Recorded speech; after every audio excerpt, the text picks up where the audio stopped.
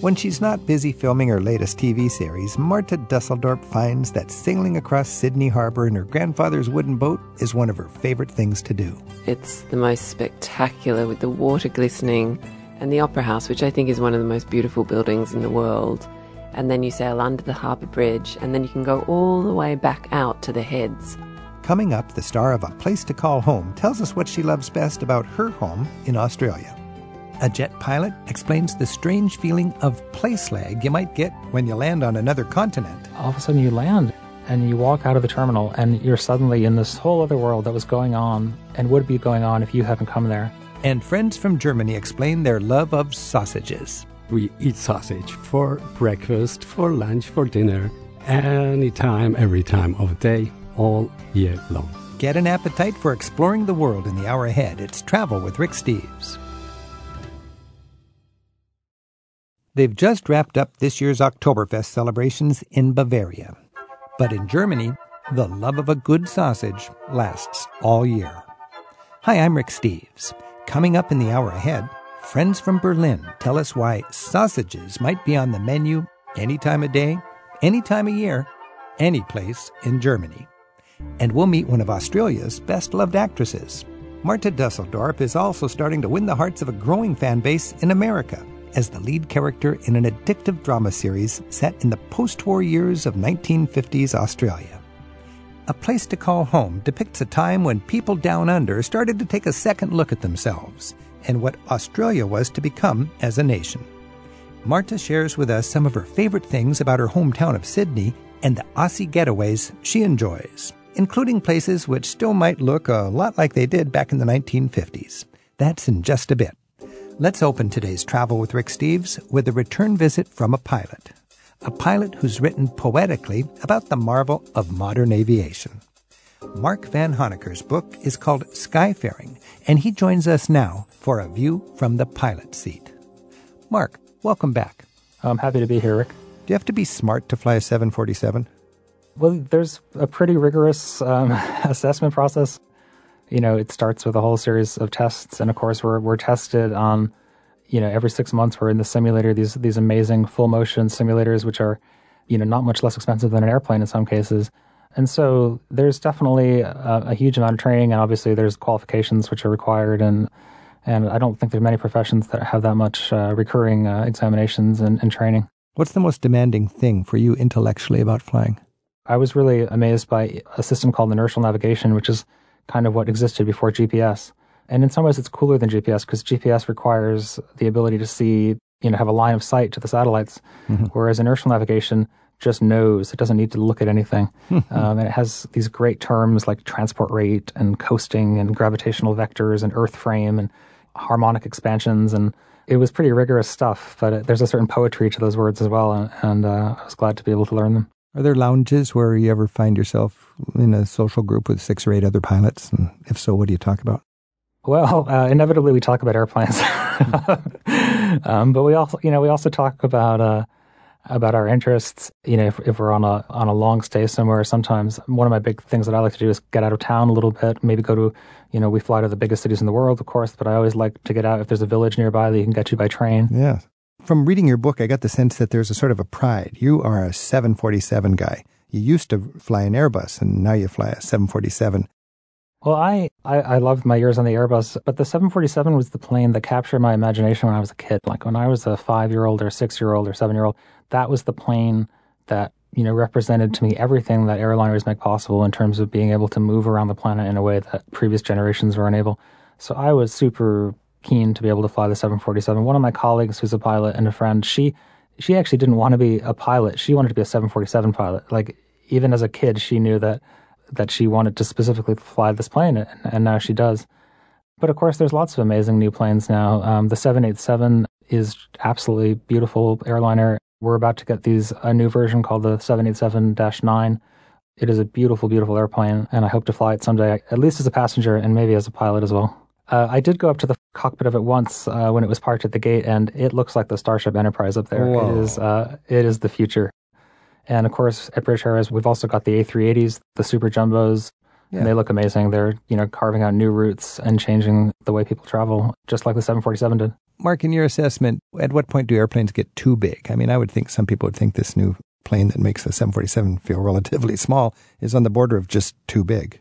Obviously there's economic decisions which are made by the designers when they do that. One of the aspects that's more challenging for us on a larger airplane is, we have 14 crew or 17 crew, sometimes 18 crew on a 747. So just in terms of putting names to faces, it can be, it definitely can challenge your memory after a 12-hour flight. Whereas on the Airbus, when I flew the Airbus or on short-haul flights around Europe, we often had 2 or 3 or 4 crew on board, and it was in some ways easier to be social because it was a smaller group of people. Mark Van Honecker gave up a career in business to make his childhood dream come true, and that was to become a 747 pilot. He's written Skyfaring, a journey with a pilot, to restore, as he puts it, our capacity to be amazed by the human experience of flight. You can listen to our earlier interview with Mark in the Travel with Rick Steves archives on our website. He's in the middle of program number 426. That's from December of 2015. Mark's website is skyfaring.com. Mark, a big part of your world is just airports. Can you learn about another culture just from its airport? Yeah, I mean, you do get a sense of cities from their airports. In San Francisco, there's some famously good food available in the terminal there. In Vancouver, which is one of my favorite airports, San Francisco is a bit of a foodie town, isn't it? Mm-hmm. In Vancouver, there's all these water features. There's, fountains and pools and aquariums. And it sort of suggests it's basically in a rainforest, but it's also the sort of relaxed vibe that I somehow associate with the city as well. Heathrow, the airport I'm based at Terminal 5, is just an amazing airport. There's these floor-to-ceiling windows, multi-story windows that really connect you with the air show going on all around you. And I love Terminal 5. That's a great terminal. Oh, it's beautiful. And it feels like this hub. You have these huge windows, and the planes are passing all the time, taxiing back and forth. And you see so many people taking selfies now where they're taking their selfies, and in the background is the plane that's about to take them across the world. And it feels like the center of the world to me. And it is the center of the world. You can go pretty much anywhere from those terminal buildings. In your book, you talk about how, on average, you fly to 2 new airports for the first time a year or so. Is it stressful to come into an airport for the first time, or is it also automated and everything that it's pretty standard? No, it's not stressful. We do have briefing materials, so we often have video materials we look at. We have, of course, our charts. And, of course, we've been to most of these places in the simulator already. And the simulator, of course, is essentially a flawless rendition of the cockpit and of the outside world. Really? So you could land in Hong Kong, as far as you would know, for real, and it would just have been a simulator experience? Yeah, I mean, the simulators are essentially perfect, and they've been designed to be that way. In fact, what's jarring in the simulator is when you're suddenly aware that it's a simulator, because you can suddenly back up, or you can jump. Hit pause.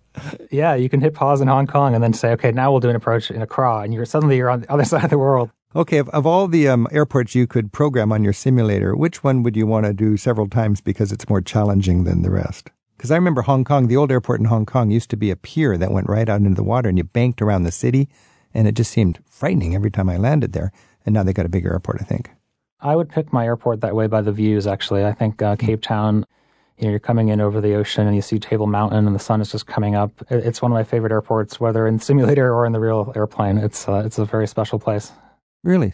Airports are not more challenging than others. I mean, if it's an airport, it's relatively straightforward if you know what you're doing.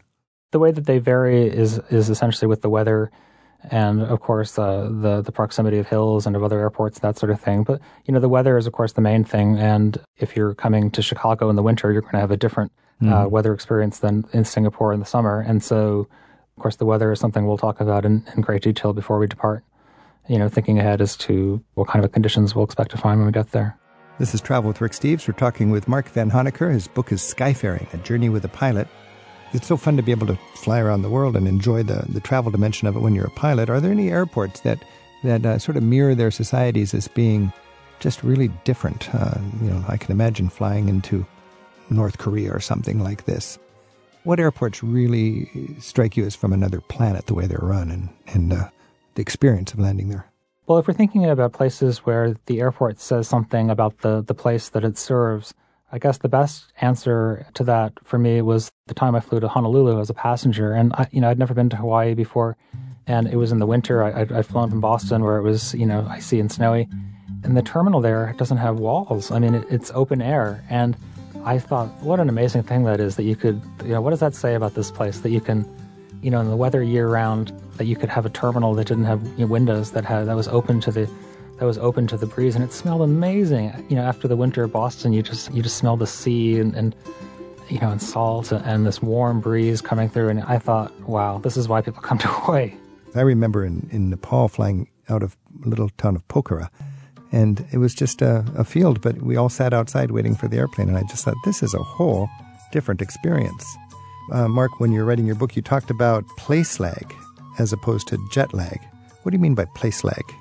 Well, place lag was the best term I could come up with for that sense of wonder and amazement, which is, something well beyond culture shock when you travel across the world the way we can now in a long-haul airliner. If you take off from Heathrow and you're flying to Tokyo and you fly over, you take off and the sun goes down and it's dark and you're flying over Russia for hours and hours and the sun comes up and you're looking out at the Sea of Japan, and you had the last meal you had on the ground was a sandwich at Heathrow or maybe a coffee at Paddington Station before you got on the train, and then all of a sudden you land and you walk out of the terminal and you're suddenly in this whole other world that was going on and would be going on if you hadn't come there. And this sense that the whole world is going on at once, and that planes can take you into these moments that that would be absolutely bewildering to our not very distant ancestors. To me, it's very analogous to jet lag, because it's almost like it would have been easier to make those journeys conceptually if it took us 6 months by sea, 150 years ago. And now we can do it so quickly that maybe our sense of place lags behind. And maybe that's a good thing. Maybe it reminds us of how amazing it is to travel and how amazing the machines are that make it possible. This is Travel with Rick Steves. We've been talking with Mark Van Honecker. His book is Skyfaring, A Journey with a Pilot. You talked about waking up a plane, and it was as cold and dead as a car buried in snow. Yeah, it's a remarkable thing. We don't actually do it on the 747 very often. It was more something that happened on the Airbus, where we would be the first ones to the plane in the morning. So you just open the door and the seats are cold and you kind of dust things off. You open the door and it's dark and you walk up to the cockpit with your flashlight and you start flipping the switches, and then 40 minutes later you're at 30,000 feet. It's an amazing feeling. Oh my goodness. Well, you've written a beautiful book, and thanks for joining us. We've been talking with Mark Van Honecker. His book is Skyfaring, A Journey with a Pilot. Happy travels, Mark. Oh, thank you, Rick. See you on board. We hope you enjoy your flight. Thank you. Mark Van Honecker tells us what it's like to pilot a plane blindly through the clouds. You can hear that as an extra with this week's show. It's posted in the radio section of ricksteves.com. We'll look at how sausages are an easy way to make any meal into an occasion in Germany. That's a little later in the hour. Up next, I want you to meet one of today's top actors from Australia. Marta Dusseldorp is gaining international recognition for her roles in a number of TV series. One of these is set in a farming town in Australia 60-some years ago, and it's quickly becoming a hit all around the world. The star of A Place to Call Home tells us what she loves most about the place she calls home in Sydney. We're at 877-333-7425. It's Travel with Rick Steves.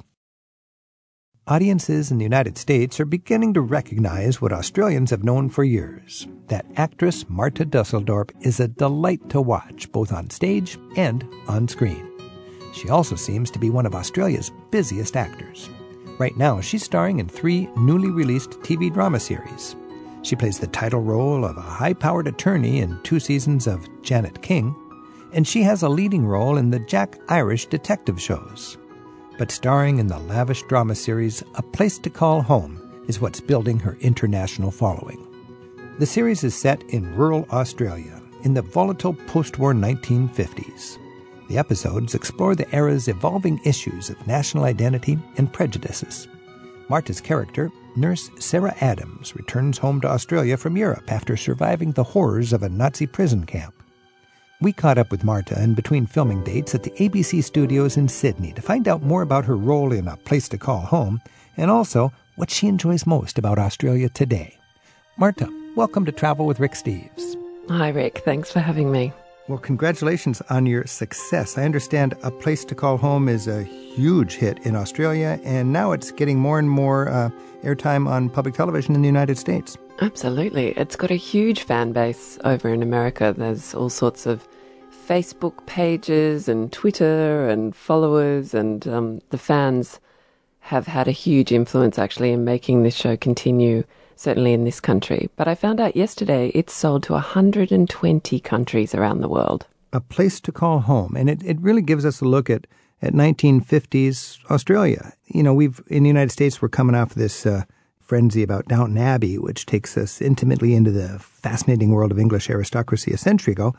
Your series takes us to Australia in the age we think of as Eisenhower and Leave It to Beaver, and sort of we have a nostalgic, simplistic look at the 1950s, but sort of peeling back the layers. Tell us about Australia in the 1950s. Well, it was post-war for us. That's how we define it. So there was a depression. People were returning or not. So there was a lot of loss, a lot of shrapnel, emotional shrapnel in people's psyches. A lot of the men disappeared, and so the women had sort of taken over, found a better place for themselves in society and community in the workplace. And it was a time of reconnecting to cultural identity, I suppose. There wasn't a lot of frivolity and celebration necessarily, even though it was a seeming success, because the loss for Australians was so great. So the show starts with a woman returning from overseas, my character, Sarah Adams, having been away from home for a long time. And she had fought in the war and been a Holocaust survivor. And that's all explained in the show as to how that could have possibly happened for her. And she meets this very well-to-do family on the ship on the way back and accidentally falls madly in love with the son who of course, it's not the right match and should never be. And so a war begins outside the war, which is between this family and this woman. It's really a look at where we've been and how far we've come. But what I love about this show, and Bevan Lee, the creator, what he's done, he's set it as a melodrama, and he talks about the Cirque films. So he's referencing a particular genre, and so it's quite heightened. But it's about a deep underlying prejudice and racism and homophobia and those sorts of taboo subjects that we haven't really explored on Australian television necessarily before. It is interesting that we can look at these hard issues, and we've got the same challenges in the United States, and it sort of disarms us to go back to the 50s and look at it, how it was dealt with in that time, and then to sort of be haunted by the fact that we're still struggling with it today. Talk for a minute, Marta, about the whole idea of the adjustment for a society where women all of a sudden are going to be more respected and at the same time expect more in the 50s. Exactly. I had that sense when I saw you, even when you were sailing from Britain back to Australia after the war in a place to call home. The sense was you were going to march right in there, and this is a new age, and women are going to be respected. Well, Australia had always been very family-based, women in the kitchen, men out to work. It really had been that way for a very, very long time. And as I say, most of the men left. So the women had to fill those roles. They were pushed out of the kitchen and into the workforce. The thing about Sarah is she comes with also Europe, and surviving Ravensbrück was where she was incarcerated for over 3 years. She's a nurse by trade and had continued after her repatriation to be a nurse in London. And here's a woman who really doesn't need to be the centre of attention, and yet her actions keep putting her in the spotlight because she is selfless, but she marches for the greater good. And so I really enjoyed playing that and ruffling all these feathers, of course, which are in the hats of these amazing costumes in the 1950s. And there's a lot of fun to be had out of it too. It sounds very depressing, but actually there's a lot of joy in watching that happen as someone breaks down the wall, so to speak, on screen at a time when you can't pick up a mobile phone or send a text. You have to arrive and actually have a conversation, which usually means a cup of tea and some Anzac biscuits, which are one of our nation's greatest biscuits, made from the drippings of oats and maple syrup back in the day. So, I mean, certainly when I shoot it, I can smell my grandmother and I can hear her voice and I can hear the radio, and I remember the leftover of that time, the kind of last vestige of that. And certainly it talks to a lot of Australians, and internationally as well, a bit like Downton Abbey, because it's a full absorption in another place, and it's like a different world. It's like travelling. When I travel to Japan, I go, this is like being on another planet. I love it so much because it's so different and so completely other. And that's what this show really is. And it's just beautifully written and deliciously filmed and wonderful acting. Do you think that a lot of us, it's a hit in Australia in part because Australians are just nostalgic about the 50s, or does it challenge them to see where they are today and where they need to go? I think both those things, and I think actually what's so unique about this show is that 3 generations sit down to watch it together. Mm-hmm. And that old-fashioned thing of sitting around the fire, then sitting around the radio, then sitting around the television has been returned to families. A lot of people talk about that, how they all sit down together because everyone can watch it and everyone can relate to it. There's 3 generations of women and men playing out their lives. So there's something to recognize for everyone. What a delight for the older generation to sit down with their grandchildren, Exactly. and because this can verbalize or help them visualize this reality, and it also artfully deals with a lot of the dark side of sort of a sweet, superficial world that really need to be dealt with thoughtfully. Absolutely. Absolutely. This is Travel with Rick Steves. We're talking with Marta Dusseldorp. She plays Sarah Adams in A Place to Call Home, big hit in Australia, and it's come to the United States on public television, and you can watch it streaming on Acorn Media. Our phone number is 877-333-7425, and Sid's calling from Atlanta in Georgia. Sid, thanks for your call. Thank you. Do you have a comment or a thought about A Place to Call Home or Australia in the 50s for Marta? First, I want to say how much my family is enjoying her nuanced performance in A Place to Call Home. It is one of our favorites. And as a Southern American in the southeastern part of our country, I can't help but be struck by how beautiful the country is and how the rolling hills are part of the landscape and certainly part of the enjoyment one has seeing these actors.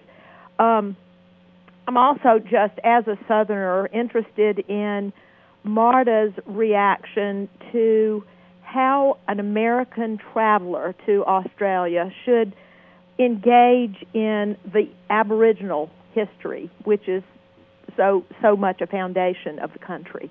Thanks, Sid. The way to come to Australia to engage with the Indigenous community is to search those communities out. And one of the places to do that, of course, is in the Red Centre. If you go to a place called Uluru, which in the old days was called Ayers Rock, but has been renamed its Aboriginal name, certainly there you can visit communities and engage directly with them. And that's always the way to do it. You look for any kind of tourist organisation that is run by those communities so that the money goes directly back to them and you are engaging with them in the way they want to be engaged with. That's the most respectful and usually the most satisfying experiences I've ever had. There's another place called Arnhem Land, which is a very spiritual place for the Aboriginals and is a heritage space which is theirs alone, and you can organise ways to go in there, you play and see how they live and work and engage, and you can buy their artwork, which is absolutely incredible. And again, that money goes back into the community so that they can sustain their history, their culture, and their storytelling, which is very important to them. So, Marta, on our theme about 1950s Australia and today's Australia, in 1950s, Australia was more homogenous, and today it's, I think, more multicultural, I would imagine. How was the outlook in the 50s for the Aboriginals compared to today? What was the mindset of the white Australian? It was devastating. I think there was an extraordinary amount of racism and division. So in the 1950s, it was a complete, really sort of polar opposite to how it is today. There was a lot of, everyone wanted it to be divided. They didn't want to have anything to do with the Aboriginal people. They wanted them to disappear almost. It was, and of course, there was a lot of things in place that sort of tried to help that to happen. Luckily, that didn't happen, and there has been a lot of apology and kind of a real sense of trying to give them back their dignity and their land rights, minimally, and education and health and finding a solution so that everyone can live together. The thing is, they don't want to live as we live, so that it's a really a difficult thing. It's an ongoing political. It's just are the Aboriginals in Australia nomadic? They used to be. They used to. That's a tough adjustment, isn't it?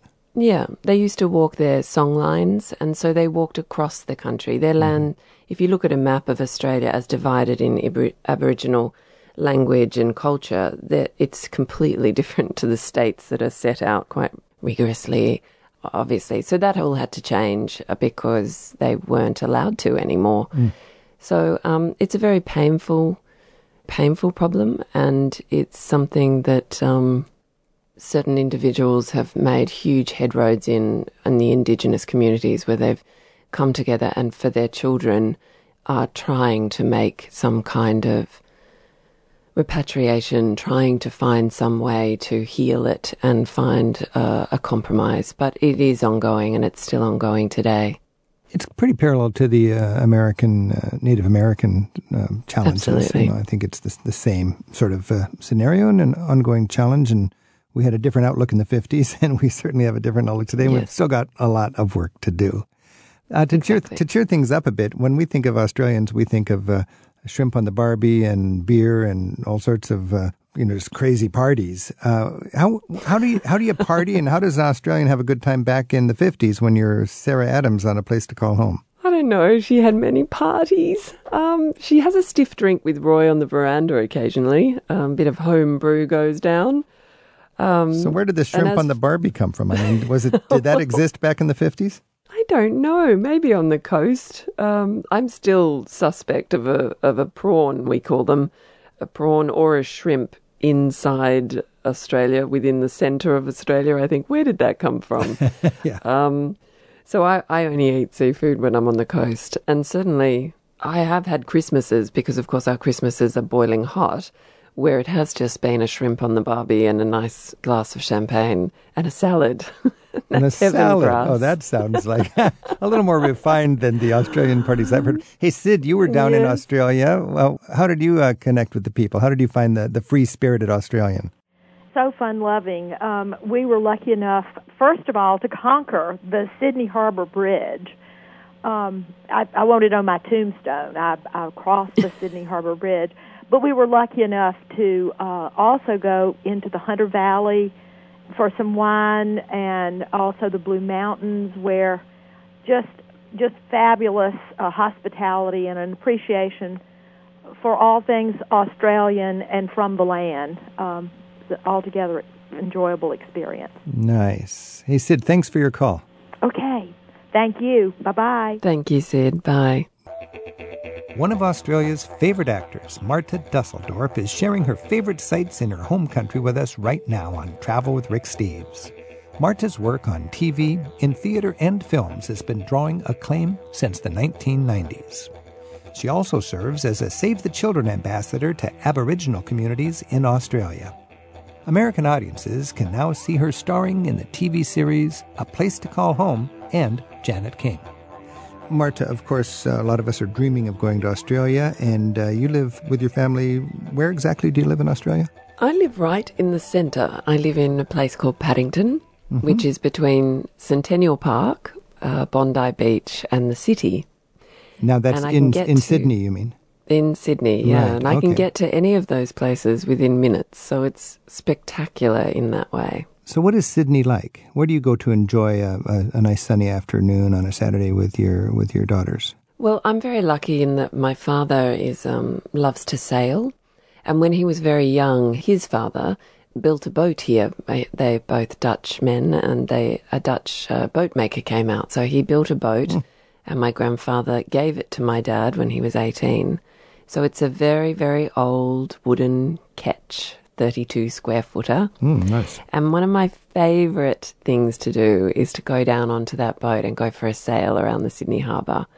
It's really the reason I live here, so that I can do that and also go to the beach. It's the most spectacular, with the water glistening, and the Opera House, which I think is one of the most beautiful buildings in the world. And then you sail under the harbour bridge, and then you can go all the way back out to the Heads, past Manly. Although when we do and the waves pick up, I'm the first to scream and say, turn it around. Turn it around. But that is such a beautiful thing to do.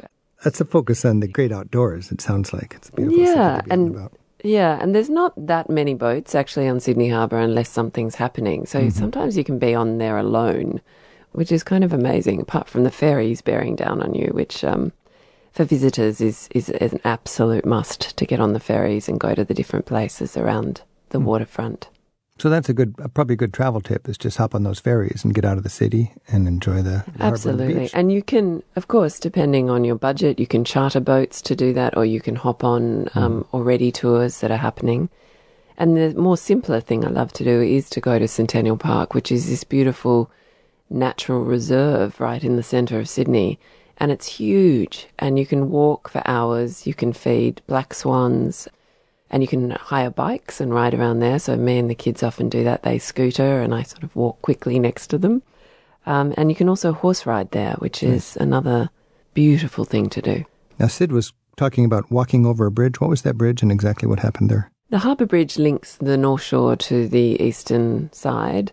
And these days, I don't know if I were meant to ask her whether she walked over the top of it, which you can now do, or just along the sort of bridge side of it. But they're making it more available to pedestrians? Oh, yeah, it's a huge business walking over the top of the Harbour Bridge. I've never done it. I think because, I see it every day, I tend to go, oh, yeah, there are those people up the top of the Harbour Bridge again. But I've heard it's absolutely incredible. Sounds breathtaking.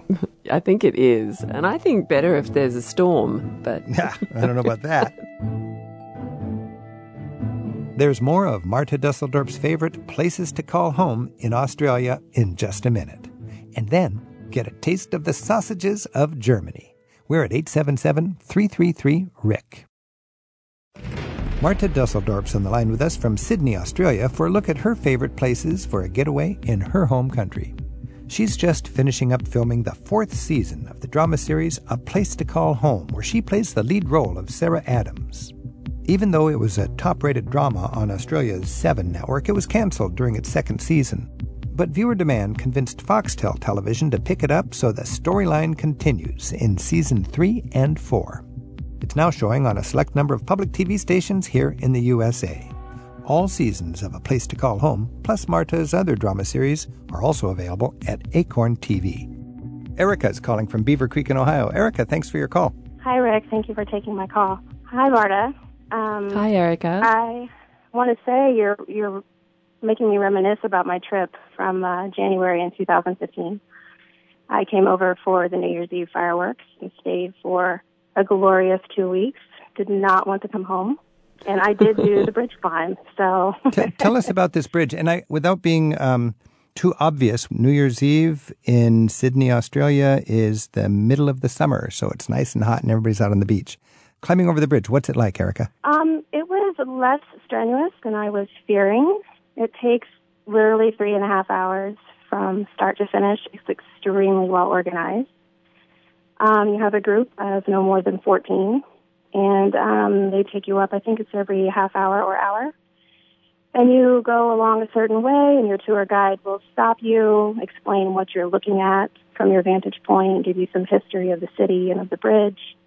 You go along another little bit, you stop again, and they take your photo at various points. And are you actually are you roped up? Yes. Yes, you're chained. You are. Okay, so this is like a Via Ferrata, one of those cableways where you've got the carabiners and you got 2 of them and you go from length to length. Is that right? Mm-hmm. Oh, okay. And when you get to the top, they will take your photo, and then you cross to the other side of the bridge and come back down. Wow. The other side. So, yeah. So it was amazing. I loved it. And it took about 3.5 hours, and you do it with a guide in a small group. And if you pass out, you can't get hurt because you're harnessed and you're hitched to that cable, right? Right. So you're just like a sack of potatoes dangling from that cable, and your guide will then slide you to the end of the bridge. They actually said, because I asked them about their liability insurance, and they said they've not had an incident, and I think they've been open since 1998. Yeah, well, So, because you got yeah. that if you've got a guide, they make sure your harness is on right, and you have 2 carabiners, and it's a metal cable, so it's still probably one of the great thrills that you could possibly have as a tourist, and that's a thing to check out while you're in Sydney. They also do a breath test, just so you know. So you can't go up with bad breath? Well, I think for everyone else that'd be good, but no, certainly they check that no one's been drinking or feeling like they might, And you can't have anything in your pockets, isn't that right, Erica? Just in case they fall off the bridge onto the traffic below. That's correct. There are only 5 items you can take. I can only remember what 3 of them are. And like if you're an asthmatic, like your guide will take your spray in their little fanny pack. So what's the name of the bridge again? I've got to check this out more. What is the bridge? The Sydney Harbour Bridge. The Sydney Harbour Bridge. Hey, Erica, while you were there, did you enjoy Australia Day? Were you happen to be there for that? No, and that was my question. I have an opportunity to possibly go to Melbourne for the Open in January and would be there over Australia Day. Wanted to know if there's a traditional way to celebrate or anything special. There certainly is. There's always an Indigenous ceremony which is called Survival Day. And usually there's great speeches, wonderful traditional music, food and celebration. So that's in any city. And certainly in Melbourne that'll be happening, probably in Fed Square it's called, which is very close to the Australian Open Stadium. So you can go there. Is that on the same day every year? Yes, it is, the 26th. January 26th. Hey, Erica, are you a fan of A Place to Call Home? Have you been watching the series? I got a subscription to Acorn TV just so I could watch that show. And what do you like about it? I mean, it sounds like it's an addictive show. What do you enjoy about it?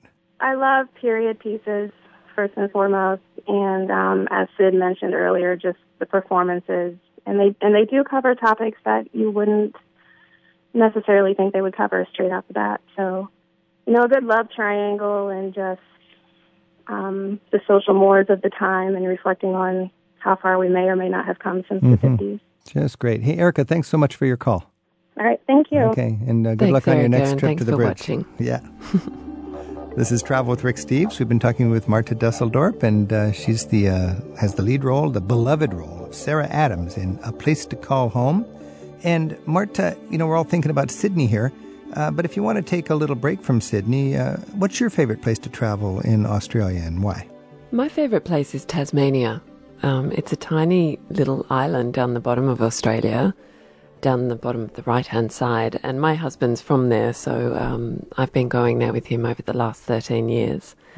It's still got all the old sandstone buildings from the convict days. It's not very far. You can drive 40 minutes at the most, and you're in the most incredible seaside towns of Cygnet and Franklin.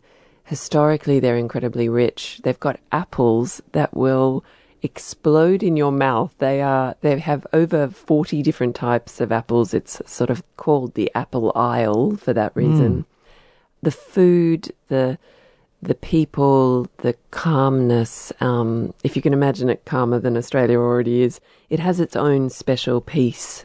And it's much colder down there, so it's very crisp and very alive. It has some of the most beautiful national parks, I think, in the world. And you can walk them, the Cradle Mountain Walk and the Abel Tasman Walk along the coast. You can do them via companies, so you stay in huts the whole way, which is pretty nice. Or you can free walk it yourself. But they really are World Heritage walks, and it's one of the most beautiful places I think I've ever been. It sounds just enchanting. Now, if I'm a big fan of a nostalgic, old-fashioned look at Australia from the 1950s, because I start getting into A Place to Call Home, and it inspires me to go to Australia and try to find a quiet eddy from the past. Are there any places in Australia where you might feel like you're back in the 1950s? Maybe in small towns along the way, but not really in the major cities. The Rocks, obviously, in Sydney, which is where the Harbour Bridge is maintained and has historical walks where you can hear the history of each building and how it was built, and again, the sandstone and the convicts. But for me, what Australia really has to offer is the nature.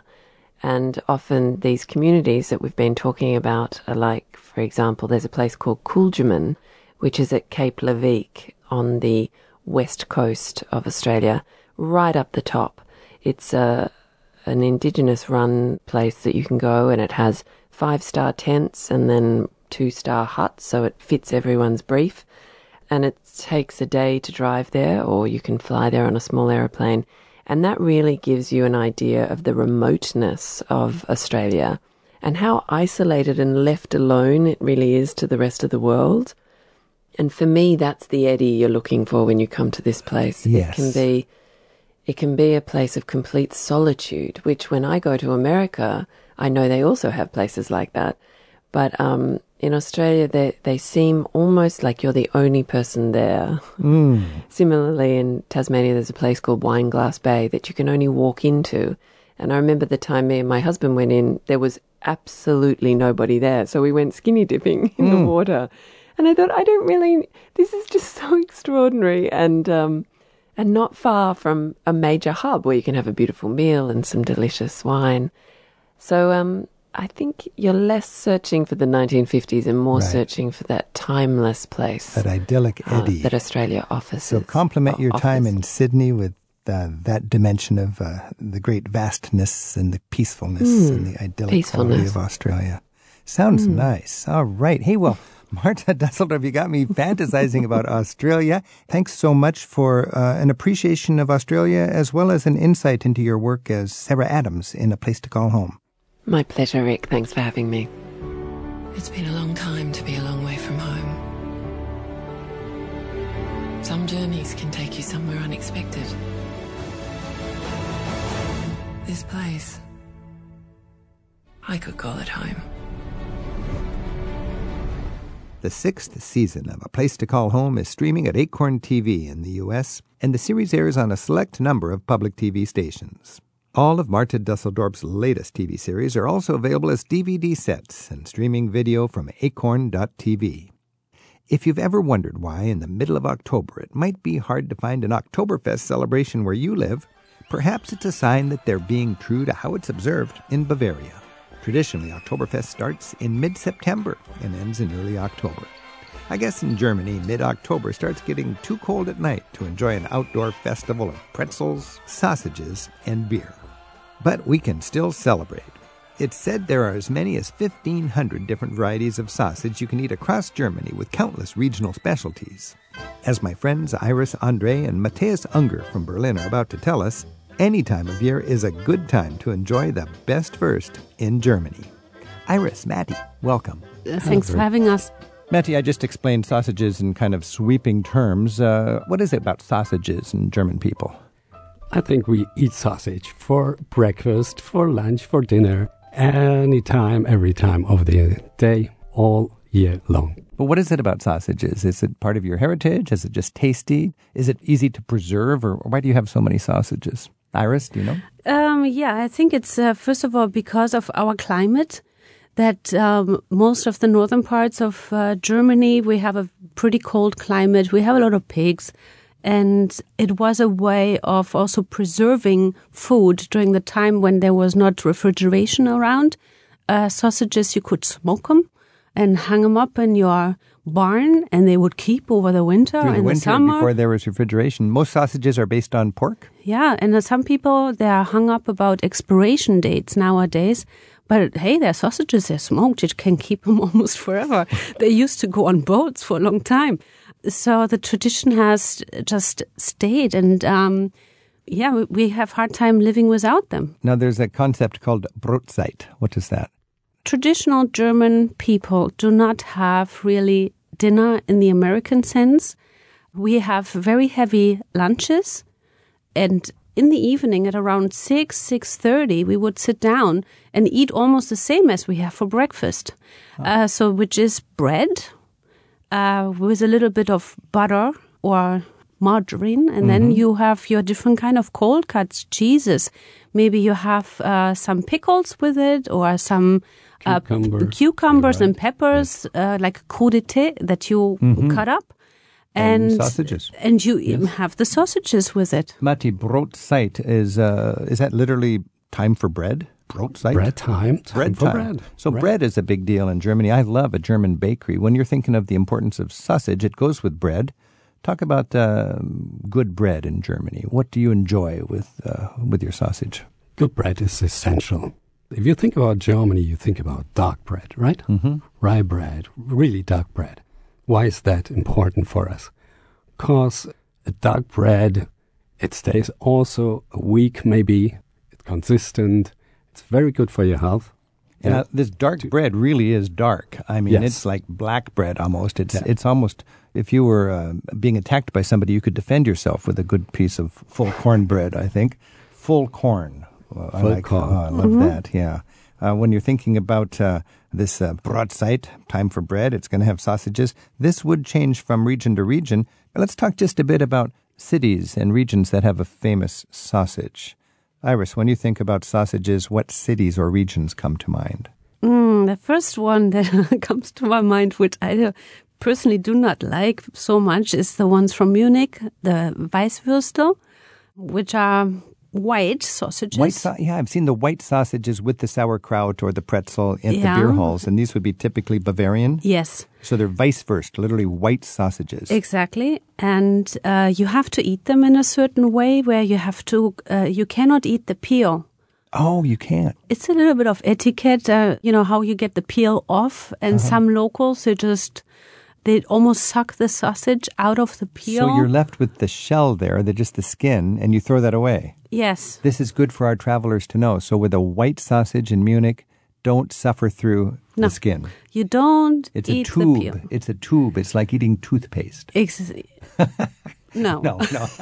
I was just checking you. No, but it's a tube. You eat what's inside of the skin. Yes. All right. Matti, I know when I go to Nuremberg, there's these lovely little sausages. They're called Nürnberger, and they're really like finger tiny. Like the little finger. Yes.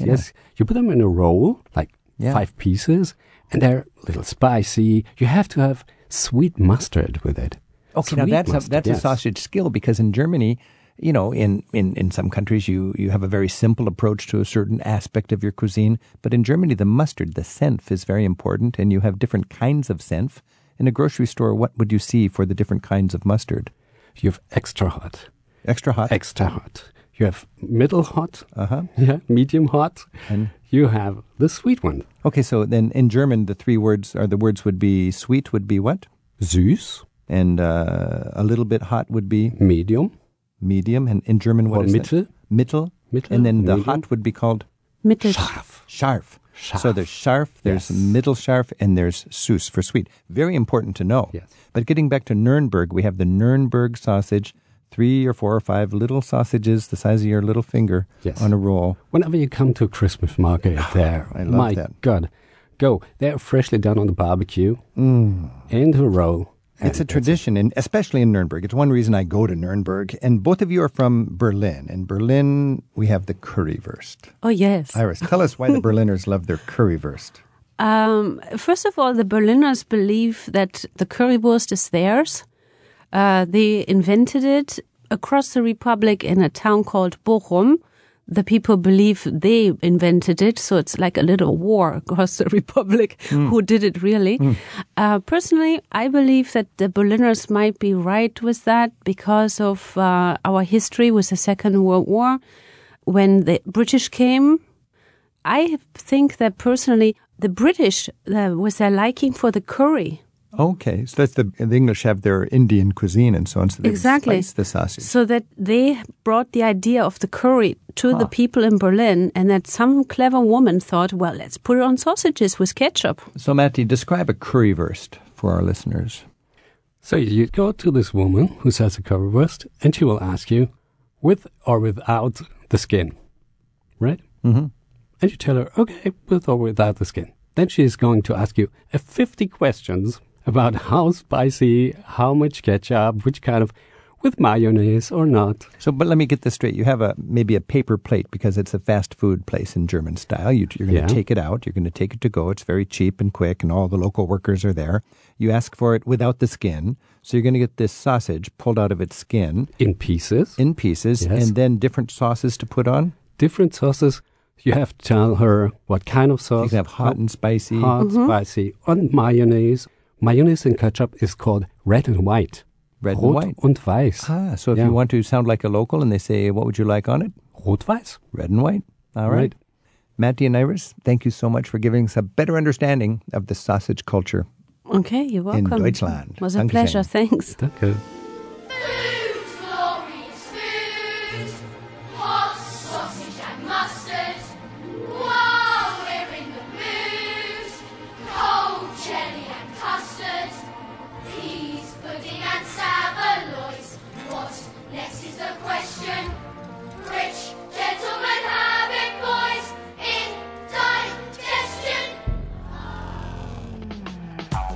Travel with Rick Steves is produced at Rick Steves Europe in Edmonds, Washington. I'm your producer, Tim Tatton, along with Isaac Kaplan-Wilner, and with help from Sarah McCormick this week. We get website support from Andrew Wakeling and Gretchen Strauch.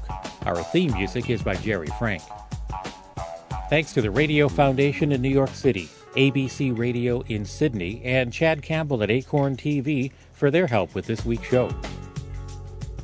You can listen again anytime you like, find guest information, and search our archives at ricksteves.com/radio. We'll look for you again next week with more travel with Rick Steves. Each year, Rick Steves tour guides take thousands of free-spirited travelers on escorted tours through Europe, one small group at a time. Next year, you can choose from more than 40 different vacations in Europe's best destinations, from Ireland to Greece and practically everywhere in between. Begin your next trip at ricksteves.com.